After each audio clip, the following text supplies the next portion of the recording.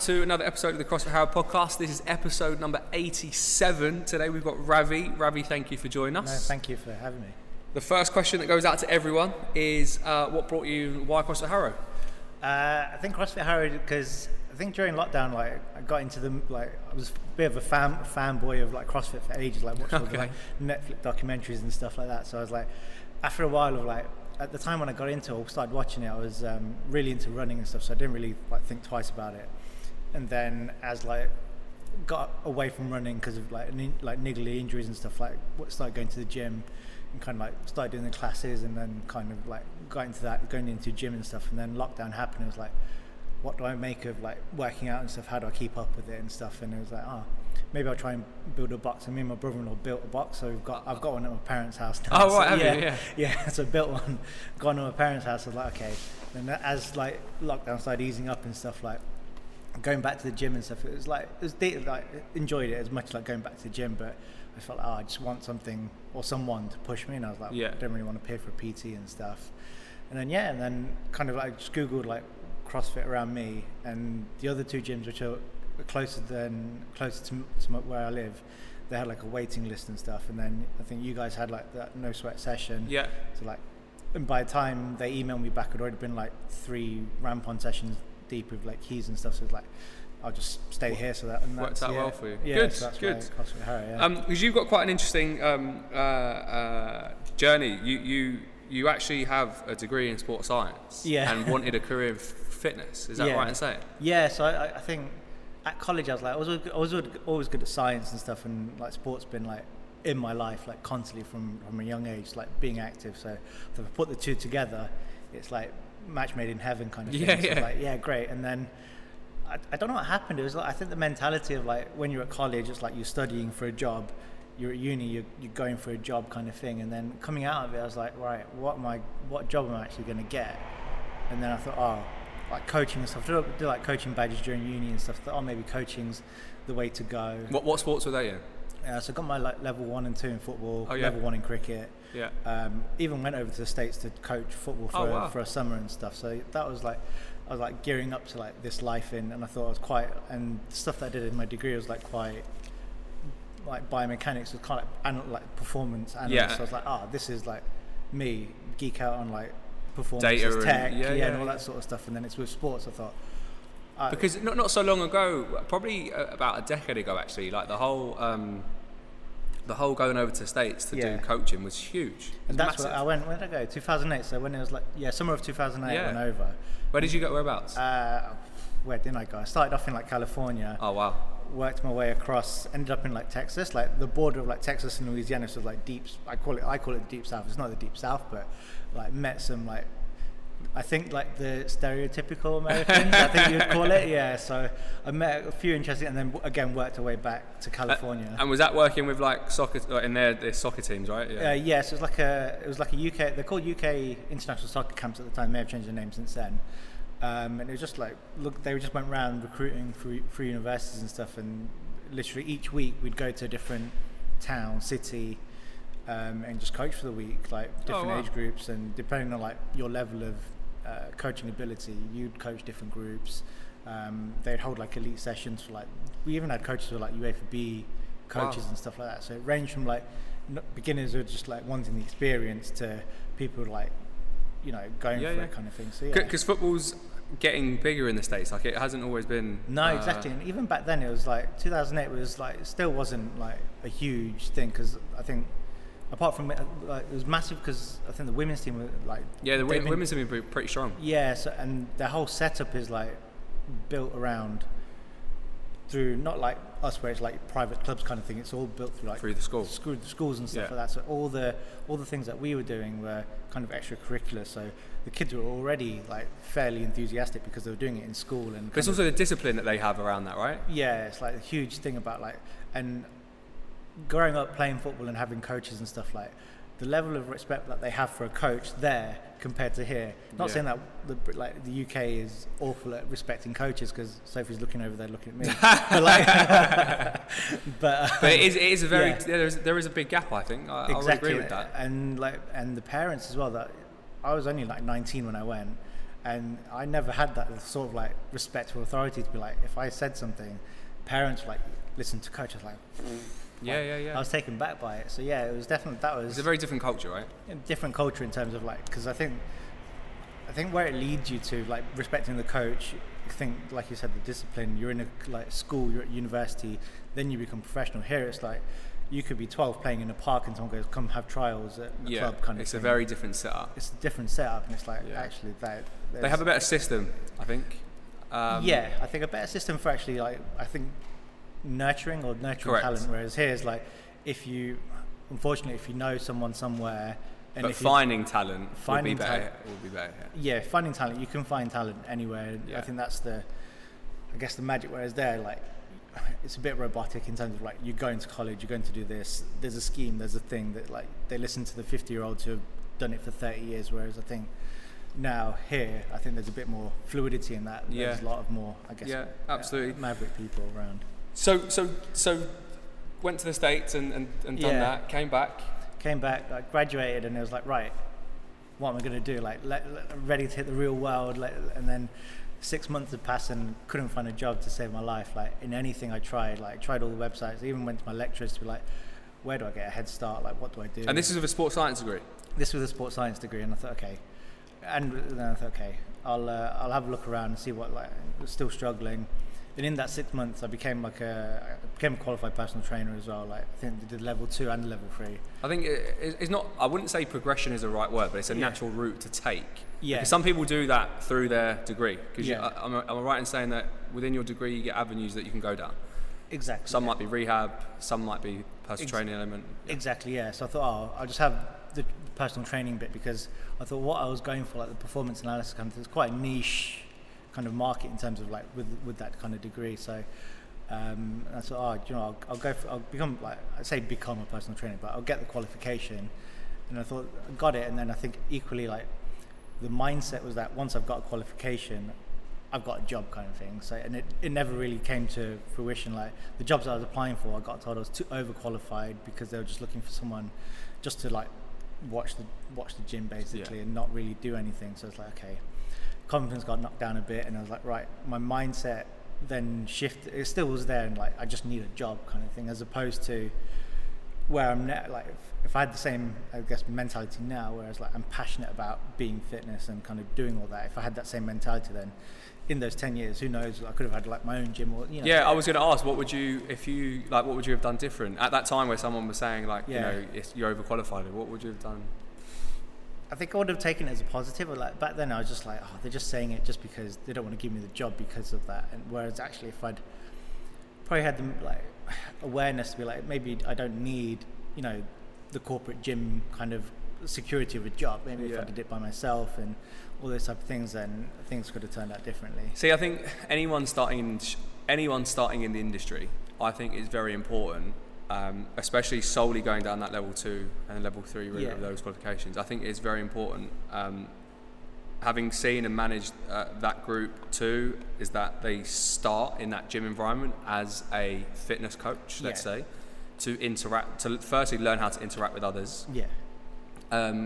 Building rapport, building relationships, and then that will naturally lead you into your, let's say, your own kind of career within fitness or personal training, because it will actually determine whether you're any good or not, passionate about it. And I think that was the thing. I was like, right, if I'm overqualified, or if I'm not, all I wanted was to get my foot in the door kind of thing. And, you know, just because I was like, I've done the qualification, like, theoretically I'm probably, in my mind I was like, theoretically I'm great because I've got all these qualifications. And you've got, like, with your sports science degree, the things that you would have studied would have been so in depth that, like, helping someone, you would have been able to really have an impact on that, because it's not like subjective. It would have been like performance and database, right? Exactly, yeah. So, and all of that, I thought, you know what? In my mind, I was like, it's going to happen at some point, and then it didn't happen. So I was like, okay, what actually happens now? So I was like scrambling for, like, not scrambling, but thankfully my parents weren't charging me board or anything. But yeah, I was just like, what do I do next?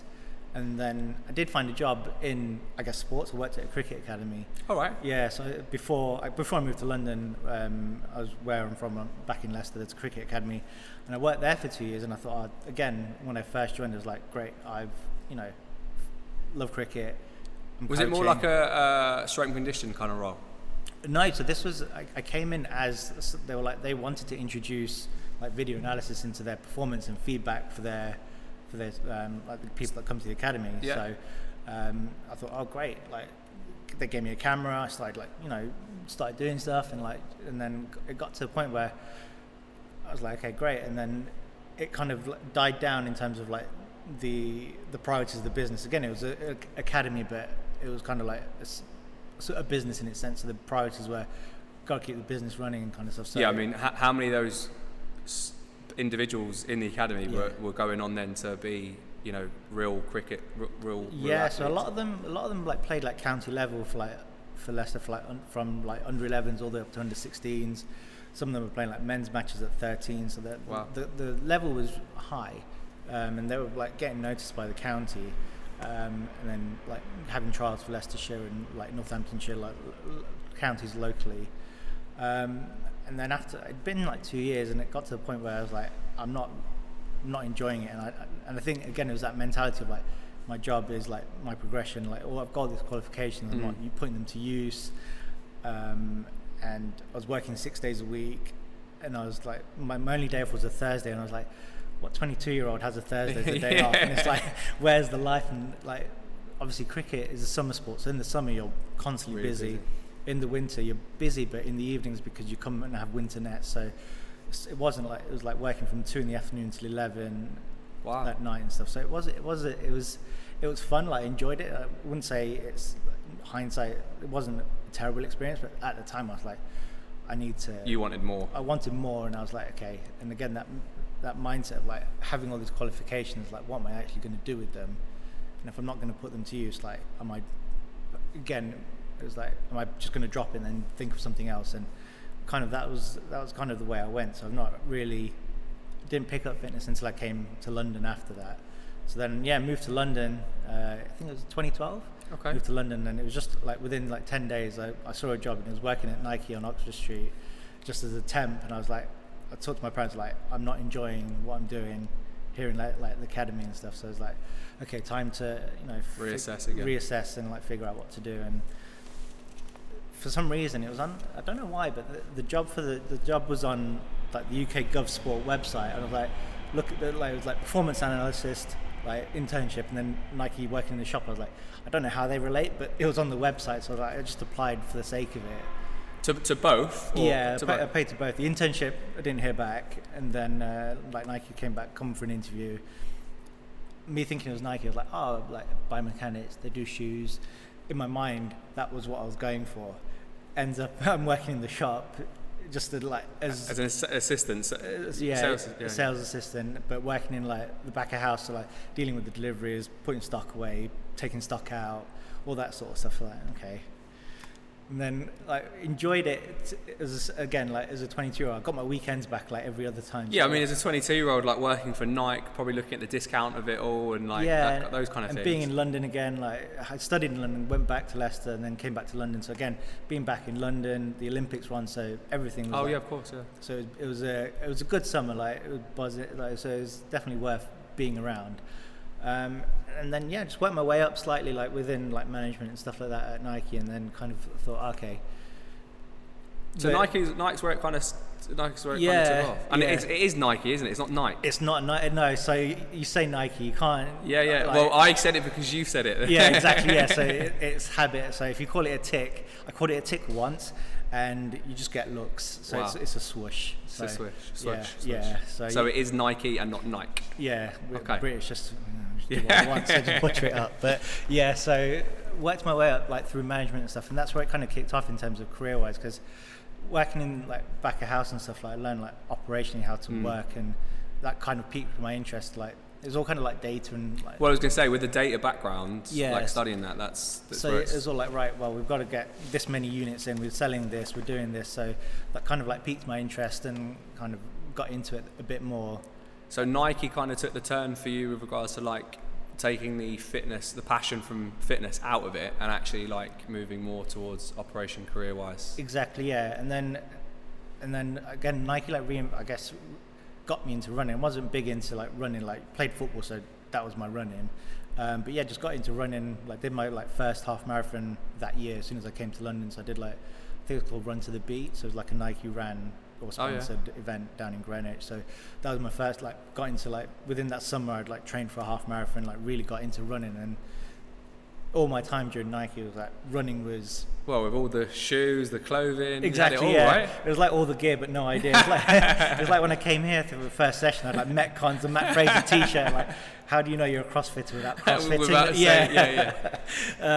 So like got into running, and that was it. Like got the bug of like, you know, getting into fitness again, and like having found passion in a different way. Yeah, so it wasn't necessarily like, my passion wasn't related to my career or directly related to my salary or like rent or anything like that. It was just like, I enjoy going back to enjoying why I enjoyed sports and running or in any fitness in the first place. So that kind of like picked it up, and then I think from the Nike kind of like moved on to figuring out kind of what I wanted to do. And I thought, I've got a data analysis kind of background in the sports like science, and then applying in different places, and then moved on to work at Ralph Lauren after Nike. So worked there like within the logistics team and like the merchandising teams. Again, like understood like it's all kind of like putting a puzzle together. Like, we need to get this from here to here the most logical way. We need to make sure we've got enough stock in every store we've got. So that kind of like, so I guess career-wise, it kind of led to being in that kind of data analysis, kind of like looking at spreadsheets.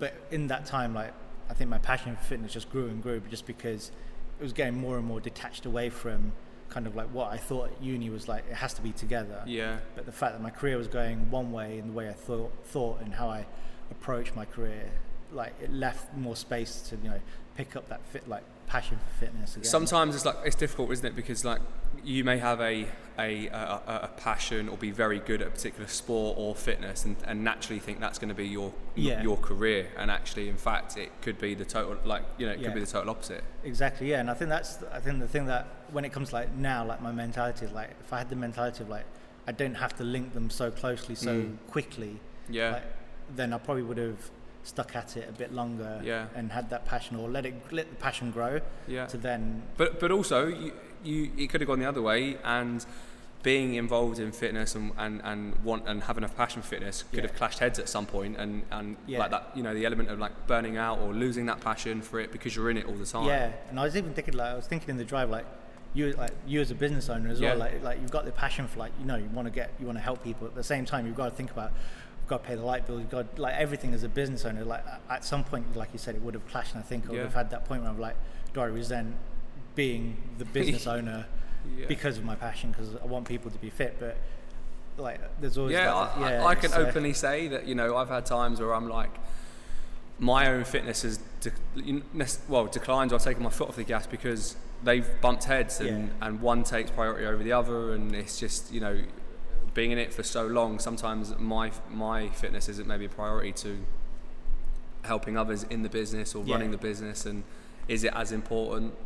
Probably not. I mean, it's important to a degree. It's important for me to be healthy and fit, but equally at the same time, it's very important that this is operational. Exactly. So I think that was the thing as well. Like, if I would go like in the self-employed or any of those routes, to be like, can I be selfless enough to take myself back, take a step away, to be focused on just not my own fitness, but things around me. And I think that split that I had with my career and stuff has definitely helped. So and then after Ralph Lauren, I guess it was I think after that I was like, what do I learn next? So I learned, like, I guess, like being in the store at Nike, you learn like how a brand operates, because you're in the energy, you're at the last point of between customer and product.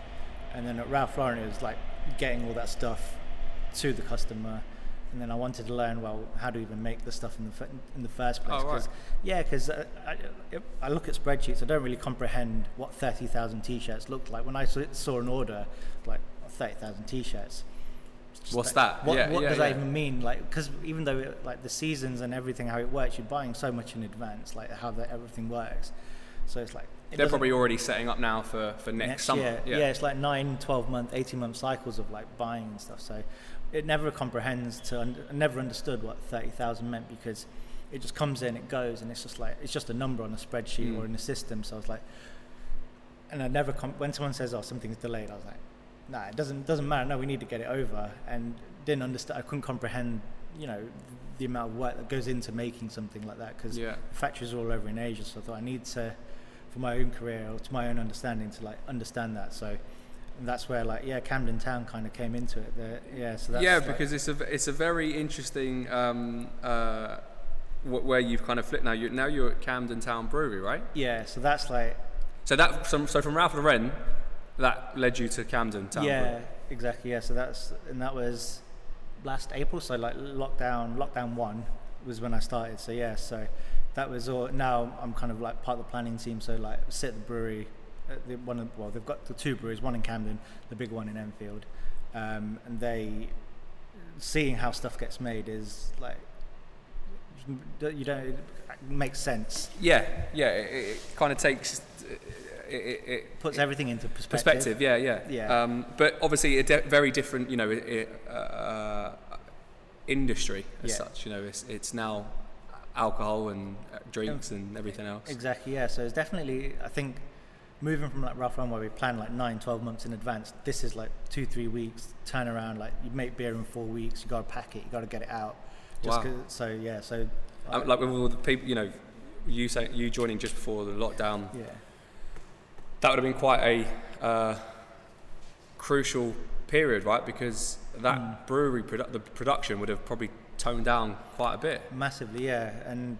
I think it started on the third week of like lockdown I started, and then I got there, I got given a laptop, I was sent home, so I didn't see anyone for like 8 weeks. So it was probably the most weirdest thing to like starting a new job and not meeting anyone, not meeting people, and you don't really and you can Zoom people and you only talk about work, but to build that relationship, you don't like Zoom someone. Oh, hey, did you watch? Like, you don't. It's really weird that you don't do it. Yeah, especially back then, because like Zoom was like a novelty and working from home was a bit of a novelty. But as an industry, like the volume tanked, but equally like cans and bottles just went through the roof in terms of production, because people were just drinking at home, and a lot of people were furloughed. So like, what do you do? And was there a new? Well, there might have been a market before, but it was kind of a new and improved market of obviously the brewery would have always been putting things in cans and bottles, but because of the lockdown, it was a lot more like, we know that people are going to buy this at home. We need to tap into different stores, get that out to stores. I think so, but I think they were pretty much everywhere when I joined. They were in, like, you could go to any supermarket, you'd find them. So you can't. So for the size of the brewery and to where it's got to, it's like phenomenal for the amount of like output that we put out for the 2 breweries and stuff. And now that since January we've been taken over by like ABI, which are Budweiser. Okay. So like they're the parent company now. So like we've got like this untapped resource of just like other breweries as well. So it's definitely like, and just so going back to, I guess, understanding where everything works and how it all goes, like those like Discovery Channel shows where you like how everything's made. I watch those. I love those. You think, oh, this is actually exactly how it works. Like you see the machines spinning and everything. It's just like, it blows my mind how they make the machines to do the things that they do. Yeah. It like from production to like how you make a magnet to how you even to put something together like this. It's incredible. So that was like, I was standing there, like you can stand over there's a viewing point on top of the brew from the top, and you just look at it and think, wow, and you see like everything how it is on the shows, conveyor belts, like just machines just pushing everything together, putting it in. I just don't understand how. And I when they talk about it, like the engineering team talk about all the bits and technical stuff, I'm like, oh wow. Because it would have been a group of people, right?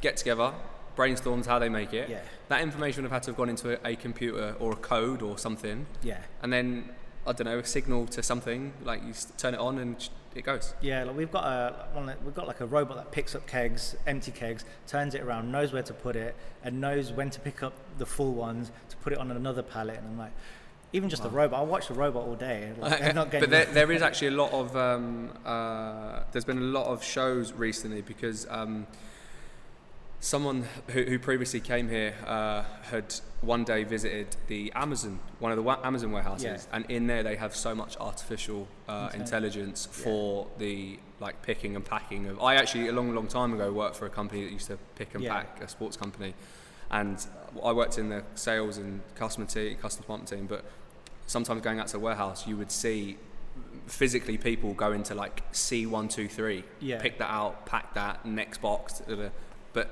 machines are taking over completely. Yeah, because a couple of colleagues went to the big brewery that Budweiser have in the UK, and they've got exactly the same thing. Like any finished good pallets, literally there's a robot that just goes up like stacks on stacks on stacks, and it just goes in, out, knows where to pick it, knows everything. Rows and rows of rows, and there. And he showed me that our bottle machine runs at 10,000 bottles an hour. Okay. So that's huge. That's a lot. Yeah. The Budweiser one, you can't even see the bottles spin because it's going around that quickly. It boggles like. And then it's all box packed, goes into a trolley or lorry, and then and it's out. Yeah. So like our typical beer, like it takes 4 weeks to brew. So within 5 to 6 weeks, you could have beer that was like fresh beer that was made like. Is it hops that are in? Hops are in there. You got malt and barley and stuff like that. So so it's like 4 ingredients to make beer, depending on the type of beer. So there's like our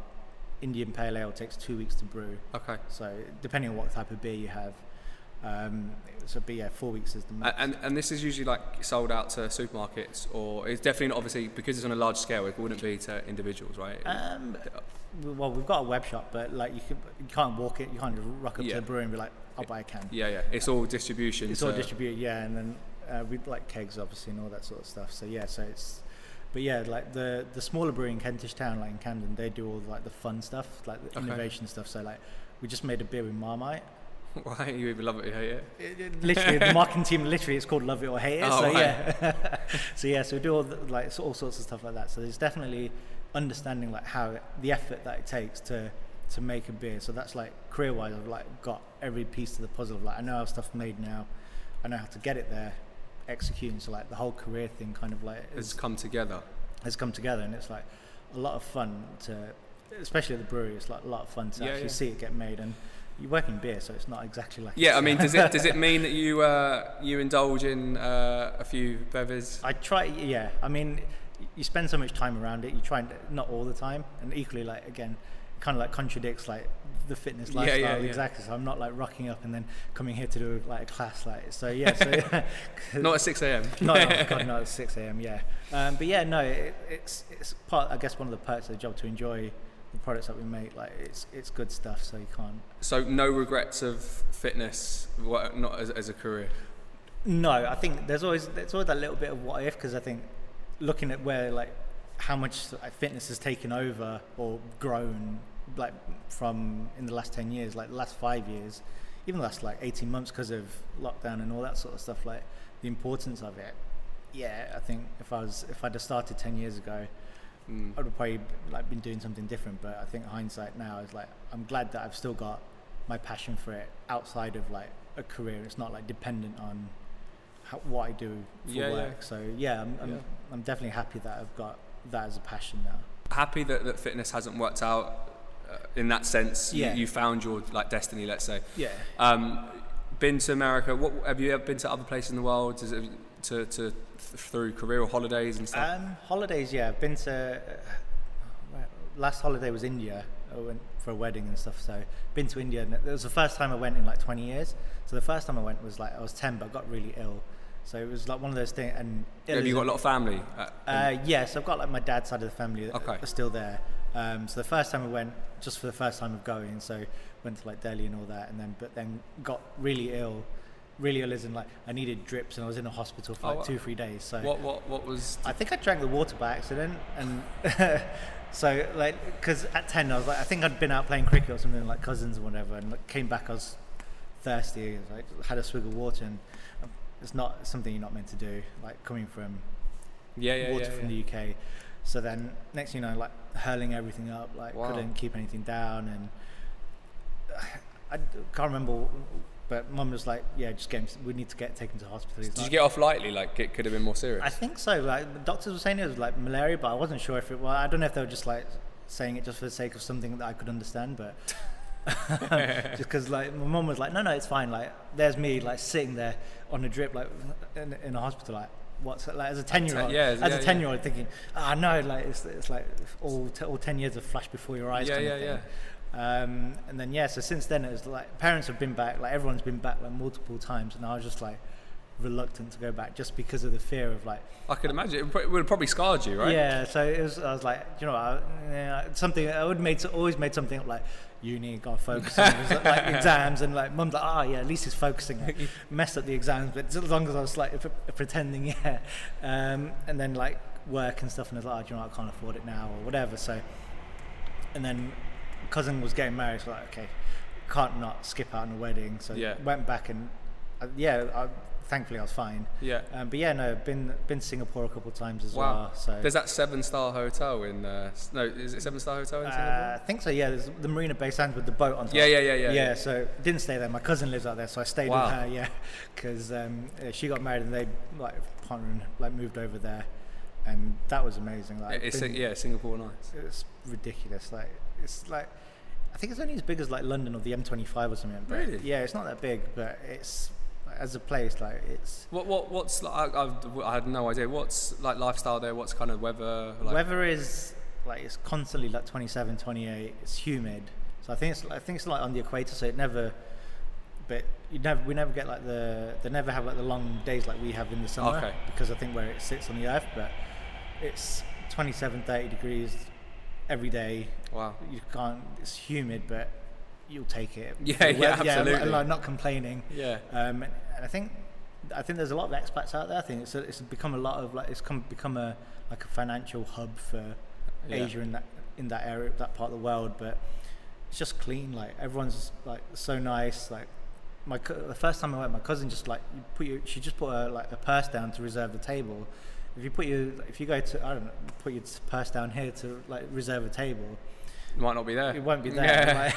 She's left her phone at places. People just pick up and give it to her. Wow. And I was like, so there's a huge respect for like people's belongings and all that sort of stuff. So, like culturally, it's a big place, but like not a nicer place. But I think if you compare it to like here, could that be expanded everywhere? It's like one of those things. Like it could work in like small pockets, but for it to be as things get bigger too, it's harder to maintain that. Exactly. Like if I look at UK, like Bristol's like an amazing place to go. Yeah, Bristol's nice. Yeah, I love Bristol, and then like how everyone like just I guess how it works is quite lefty, kind of a lefty city. And if you think, can it work? Then you think you expand it to like London. It's like there's so many more people in London though. It's a struggle. So so Singapore's been one of the last places I went to, and then.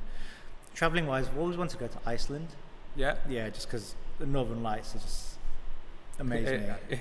I've been there. It's pretty cool. Like, friends have been there, and just like they're just speechless. The Blue Lagoon was probably one of the best experiences I've had. Really? Yeah, it was just being like you don't get lots of hours of daylight either. So going into that water, the lagoon, like it was just unreal. That's one of the places I want to go, but equally. Getting there now, obviously with COVID.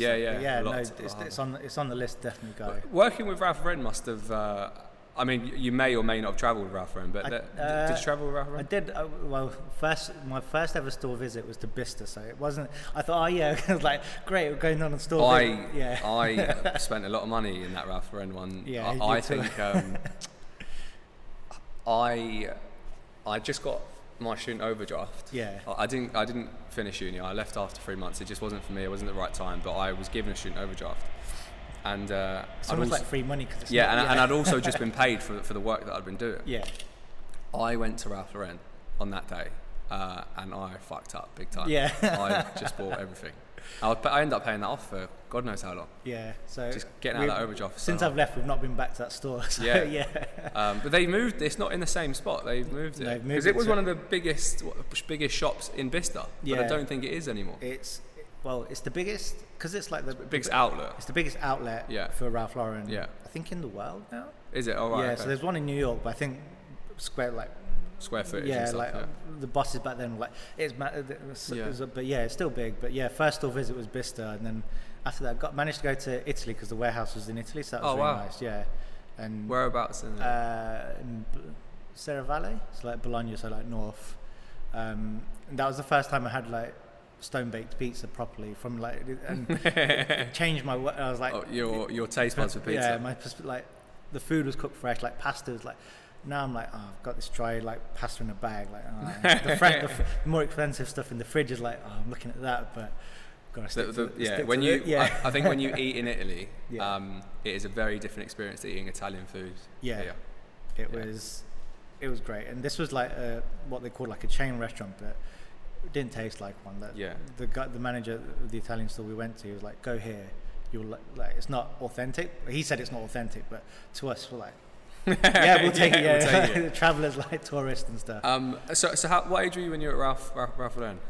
So I Mid-20s? joined. So I joined 2016. So I'd have been 26, 27. Your wardrobe must have been full of Ralph Lauren. I mean, it's like I've got really nice trainers and really nice clothes, and I can drink beer now. So and drink beer looking good. So you got great fitness clothing, great social clothing, and great beer all the time. Exactly. Yeah. So ticked all the boxes, right? Exactly. Yeah. So like, I'm fortunate to have worked for all these companies and stuff, and I think the perks are just the nice thing, the iceberg. Like what were some of like if you're allowed to say some of the perks at Ralph Lauren or even Nike even. Nike were, I think the in-store discount was fairly decent. Like it was close to half price. Wow. So you can imagine like every month be like, I'll just get some trainers. Like when I bought my flat, like I need to have a cupboard just for trainers. I mean, I worked in sports retail. I worked at when I was 16, not 15, 16, 17, I worked at JD Sports, and at one point I owned 22 or 23 pairs of trainers. It's easily done.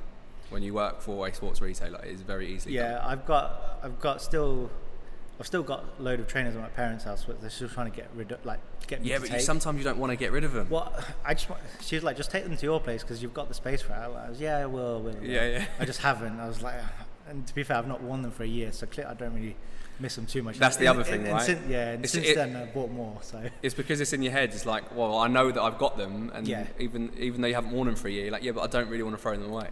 So it's nice, and it's just nice to just have trainers. Because you obviously got like access to knowing what was coming out, or you could keep your size in the storeroom. People got sacked for that. Really? Yeah. So there's a big thing. No, I don't know anything about it. Yeah. The trainers look nice. Yeah.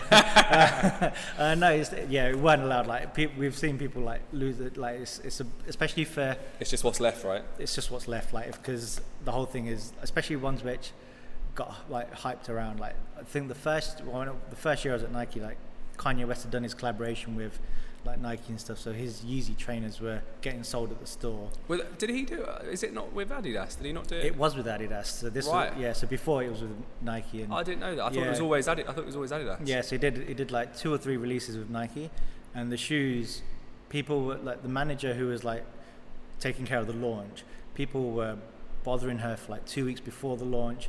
They were telling like they knew the staff exit and entrance. I've seen people do stupid stuff for trainers. Like it's. Well, there is a whole market in that, isn't there? Because a lot of people, whether you want to call them like YouTubers or whatever, like will try to get into that industry of like buying really exclusive trainers or sourcing them for celebrities. Exactly. Yeah, and I've seen people like. I've seen people have a fight outside the store. I've seen people like have a taxi ready, waiting, the car open. Just literally, the dude just runs in, shuts the door. They've driven off because someone's chasing them because they want to steal the trainers. Yeah. And it's like, and I was like, this is the middle of London. It's 10 a.m. on a Saturday. Yeah. And people are going like, it's mad. Like it must be quite hard that someone coming into the store wanting to try on a pair of trainers, put them on both pairs on their feet. These are some of the things that we experience too. Like. And you're like, is this guy going? Is he going to run?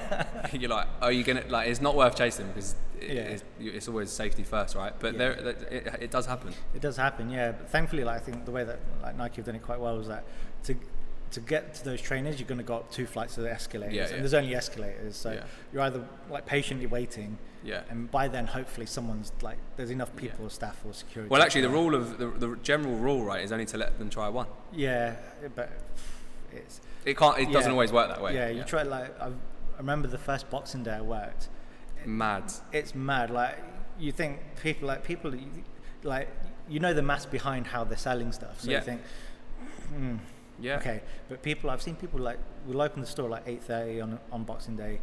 Waiting outside, they run upstairs, and you see all the like the sitcoms, you know, like the sitcoms where people are fighting over like these, like, and you think, oh no, it never happens. It happens, like properly, it happens, and you think, wow, like, and again, like when I think working for the company, you think, yeah, it's great for the numbers and stuff, but culturally, like, where do we lead to, like, to want to? Obviously, we're coming up to Black Friday. In fact, when this gets released, will probably be that same week, and stores will be going nuts. Well, people have like Black Friday weeks now, don't they? Months even now. They're starting now. Amazon is like, they've got a whole week event of just like putting stuff on, and people are like, oh, you save money, and it's like, everyone's gonna buy a lot more stuff. And fair enough, like, I'm surprised it's come over. Like, an American friend of mine is like, I don't even know why you guys have Black Friday. It means nothing to you guys, but now it's just a thing. It's sales, right? You're just creating a sense of urgency for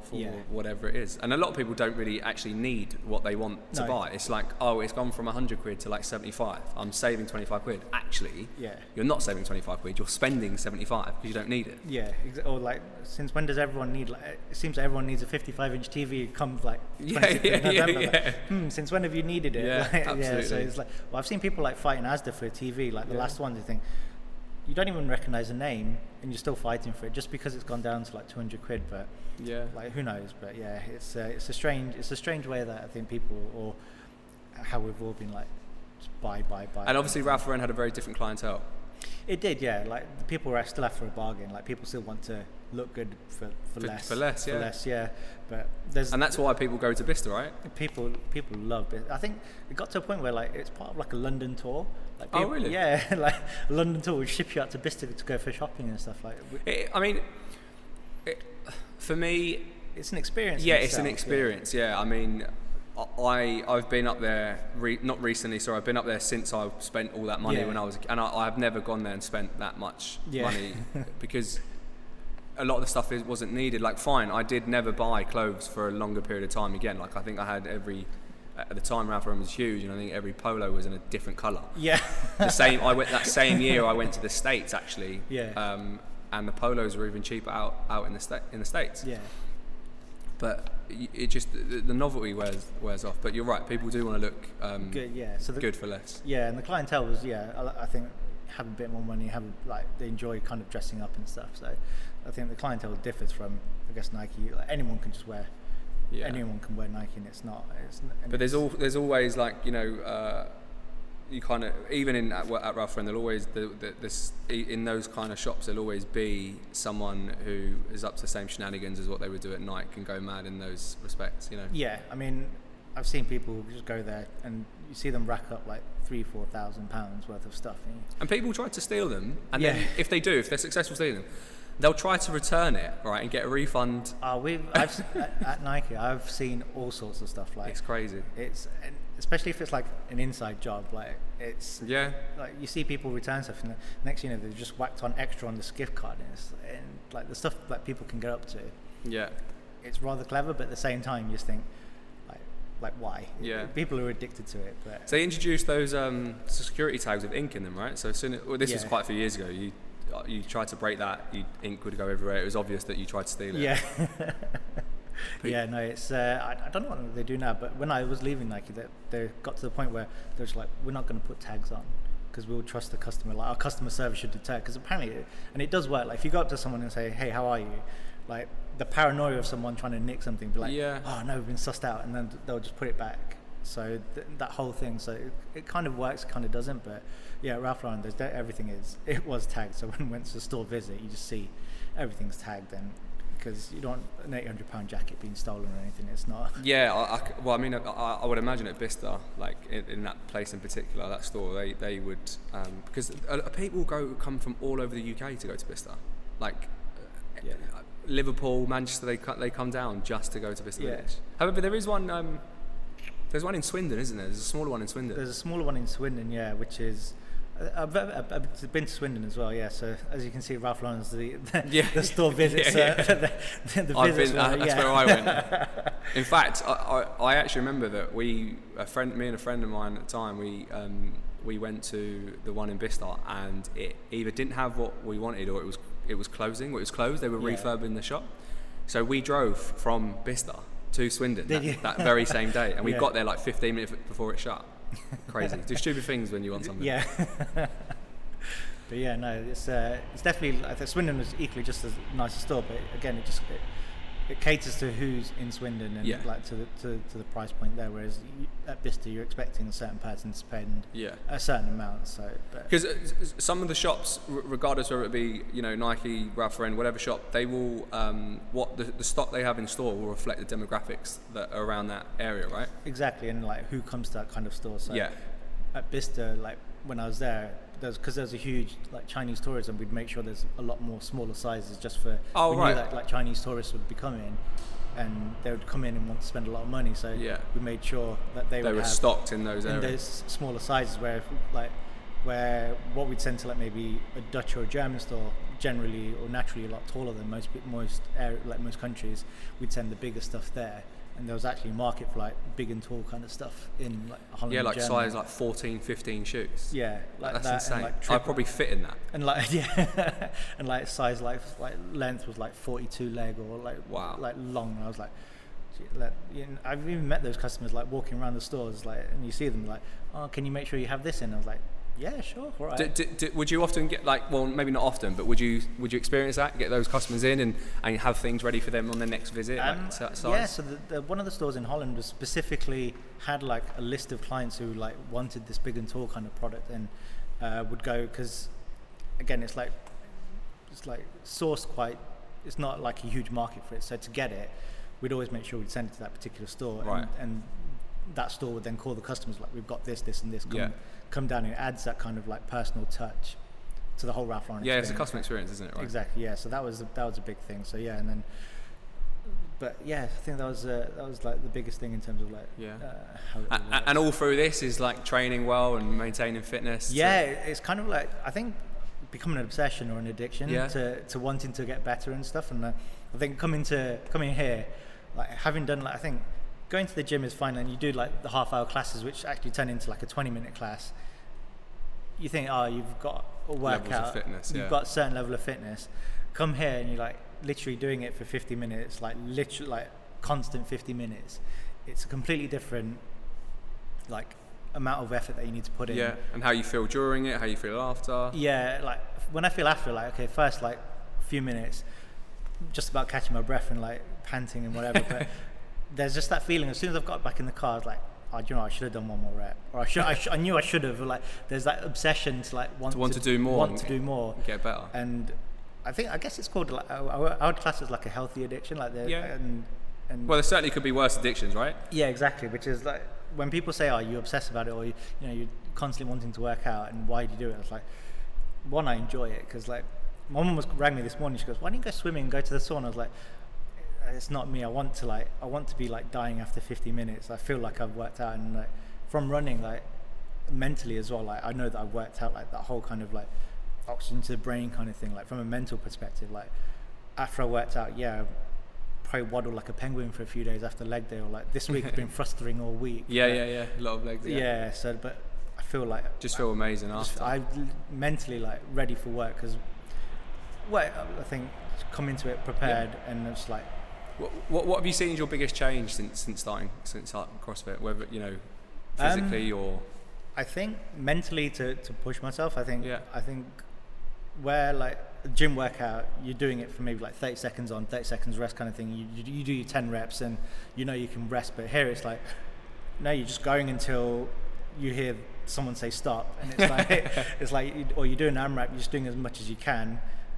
And it's just pushing you to constantly just keep on doing as much as you can. Like you could do the workout, like I think the workout Wednesday was like 30, 20, 10 or whatever it was. That you could do it if you had like infinite amount of time. Like it's not a hard workout, but when you like squeezing in, you've got 15 minutes. Like I think there was a quote, someone say, if you give yourself 3 hours to clean your room, you're doing 3 hours, but if you give yourself like 3 days, it'll take you 3 days. Exactly. Kind of thing. So like, and so that kind of like mentality, like right, 15 minutes, like I need to get this work done in this time period. And it's like a huge like mental thing to be like. That's actually a very good way to look at it. I think us as coaches try to always give the right advice with to get the very best out of this workout, it needs to be done in this time. That's a good way to and that kind of thinking to be like, right, especially when it's an AMRAP, because in my mind I'm like, oh, how much can I do myself? And it's like, okay, it's already a big mental test, right? Yeah, AMRAPs. And you think, oh, it's just a 12-minute one. You think, oh, 12 minutes, I'm going to get this done.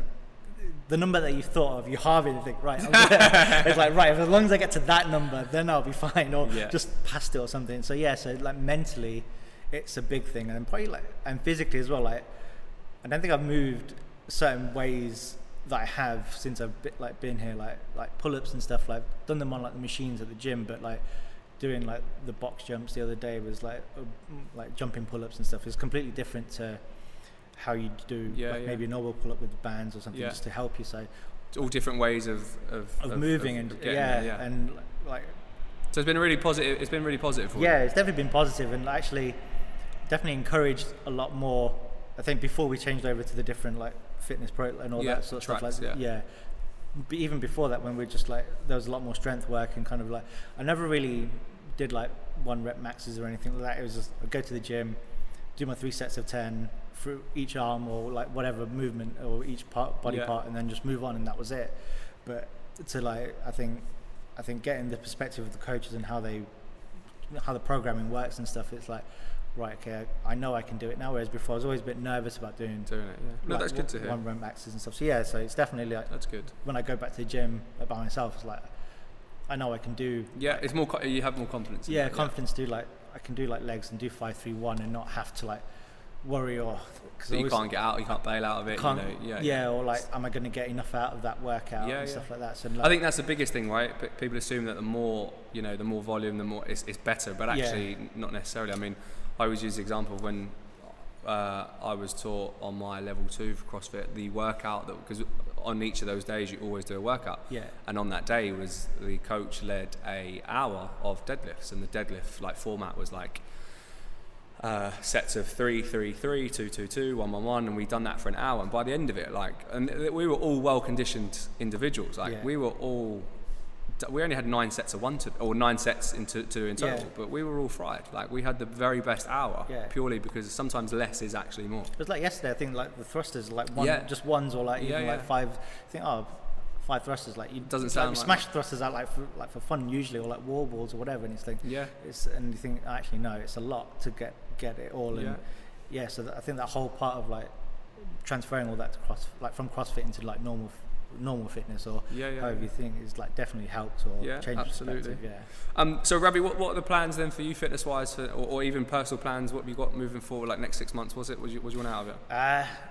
Personally, I think personal wise, I think just carry on. Like, I'm enjoying work. I can't complain about where I work and who I work with and stuff. So I think that as long as that can stay as it is, then I'll be happy for the next 6 months. Fitness wise, I just want to. I think just carry on. I think I made like a decent enough start. I think I had like COVID like 3 weeks ago, so like stopped in between and stuff. So like now that kind of got all that out of the way, just be like, if I'm consistent, then I'll see like the results and stuff. So I want to like lead into like 2022. Consistent training and making progressions. So I think I've coming here like the 3 sessions, like used to, like before I joined, it was like I'd go to the gym like 4 or 5, even 6 times and not feel sore. Coming here 3 times a week and actually need to rest, like genuinely genuinely need to rest like 2-3 days just to like get back and like, and even just stretching and stuff. Like before it was like stretching, it's not a thing. It's important, right? It's like now I'm like massively important. Like there's some like I'm like I can't even stretch down to do certain things. I'm like, oh, that needs to get better, kind of thing, or like in every aspect. So so that's kind of like, I guess, just changing the way I think about how I approach workouts and stuff, and not just think, right, those 6 workouts I was doing before, can I get, like you said, like, can I get it in more into 3? And I think that's approaching it each workout and getting what you can out of that workout, as opposed to try and fit in the volume of 6 days just because I need to work out and feel for 6 days. I think and then mentally I was like, well, I've worked 6 days, it's fine. Whereas now I'm like 3 days and like feeling it a lot more. The intensity is great. The intensity is a lot higher. I'm feeling it more. Like, even I think the way I eat now. Before I was like, I watched what I eat when I was doing it, but now I'm like, actually, no, I need to like eat the certain things. Fuel for your workouts. Yeah. So if I have like a crappy meal, or if I don't have the time to make lunch. You feel it. I feel it. So I'm like, those kind of changes, like, and it's like ticking like so it's making a big difference. So yeah, so those are the things I think. Just be more consistent in that and turning up, and like hopefully, I hope I made like improvements since I've joined. So I want to just carry on seeing absolutely. those. Yeah. I think you've lost a lot of weight since you first. Thanks. joined. I can tell you that when you walked in, I didn't get a chance to. Yeah, yes. But no, I mean, it makes a huge difference, right? Movement is key. Good food is key. Yeah. So those are the things I think I want to carry on, and like doing like all the different things that like some of the movements I've never even thought about doing, but to be able to achieve those like in the next 6 months, 12 months would be like a massive like boost. Because in my mind I always think that another reason I joined CrossFit, because being good at a little bit of everything just helps, because just in case like one mate goes, do you want to go for a run, and be like, yeah, you can I can do it. Or I couldn't always I don't think it ever happens, but if someone just throws on like, let's just work out, and you feel like you can, you want to feel like you physically can do anything. Exactly. And I think like CrossFit probably does that in every aspect. So yeah, I'd want to be like, if a mate goes, leg day, do you want to do it? Like, yeah, I can do my own leg day. I don't need to be like squatting 15 plates on either side or whatever and like be massive, but I can hold my own kind of thing. So so that's like what I want to be able to like. Good. Yeah, so that's the goal. Yeah. Nice. Ravi, we've run out of time for today, unfortunately. Thank you so much. No worries, man. Thank you for having me. And we look forward to consistently learning these new movements and ticking all those boxes for 2022. Yeah, no, perfect. No, I appreciate it. Thank you. Thank you. See you next week.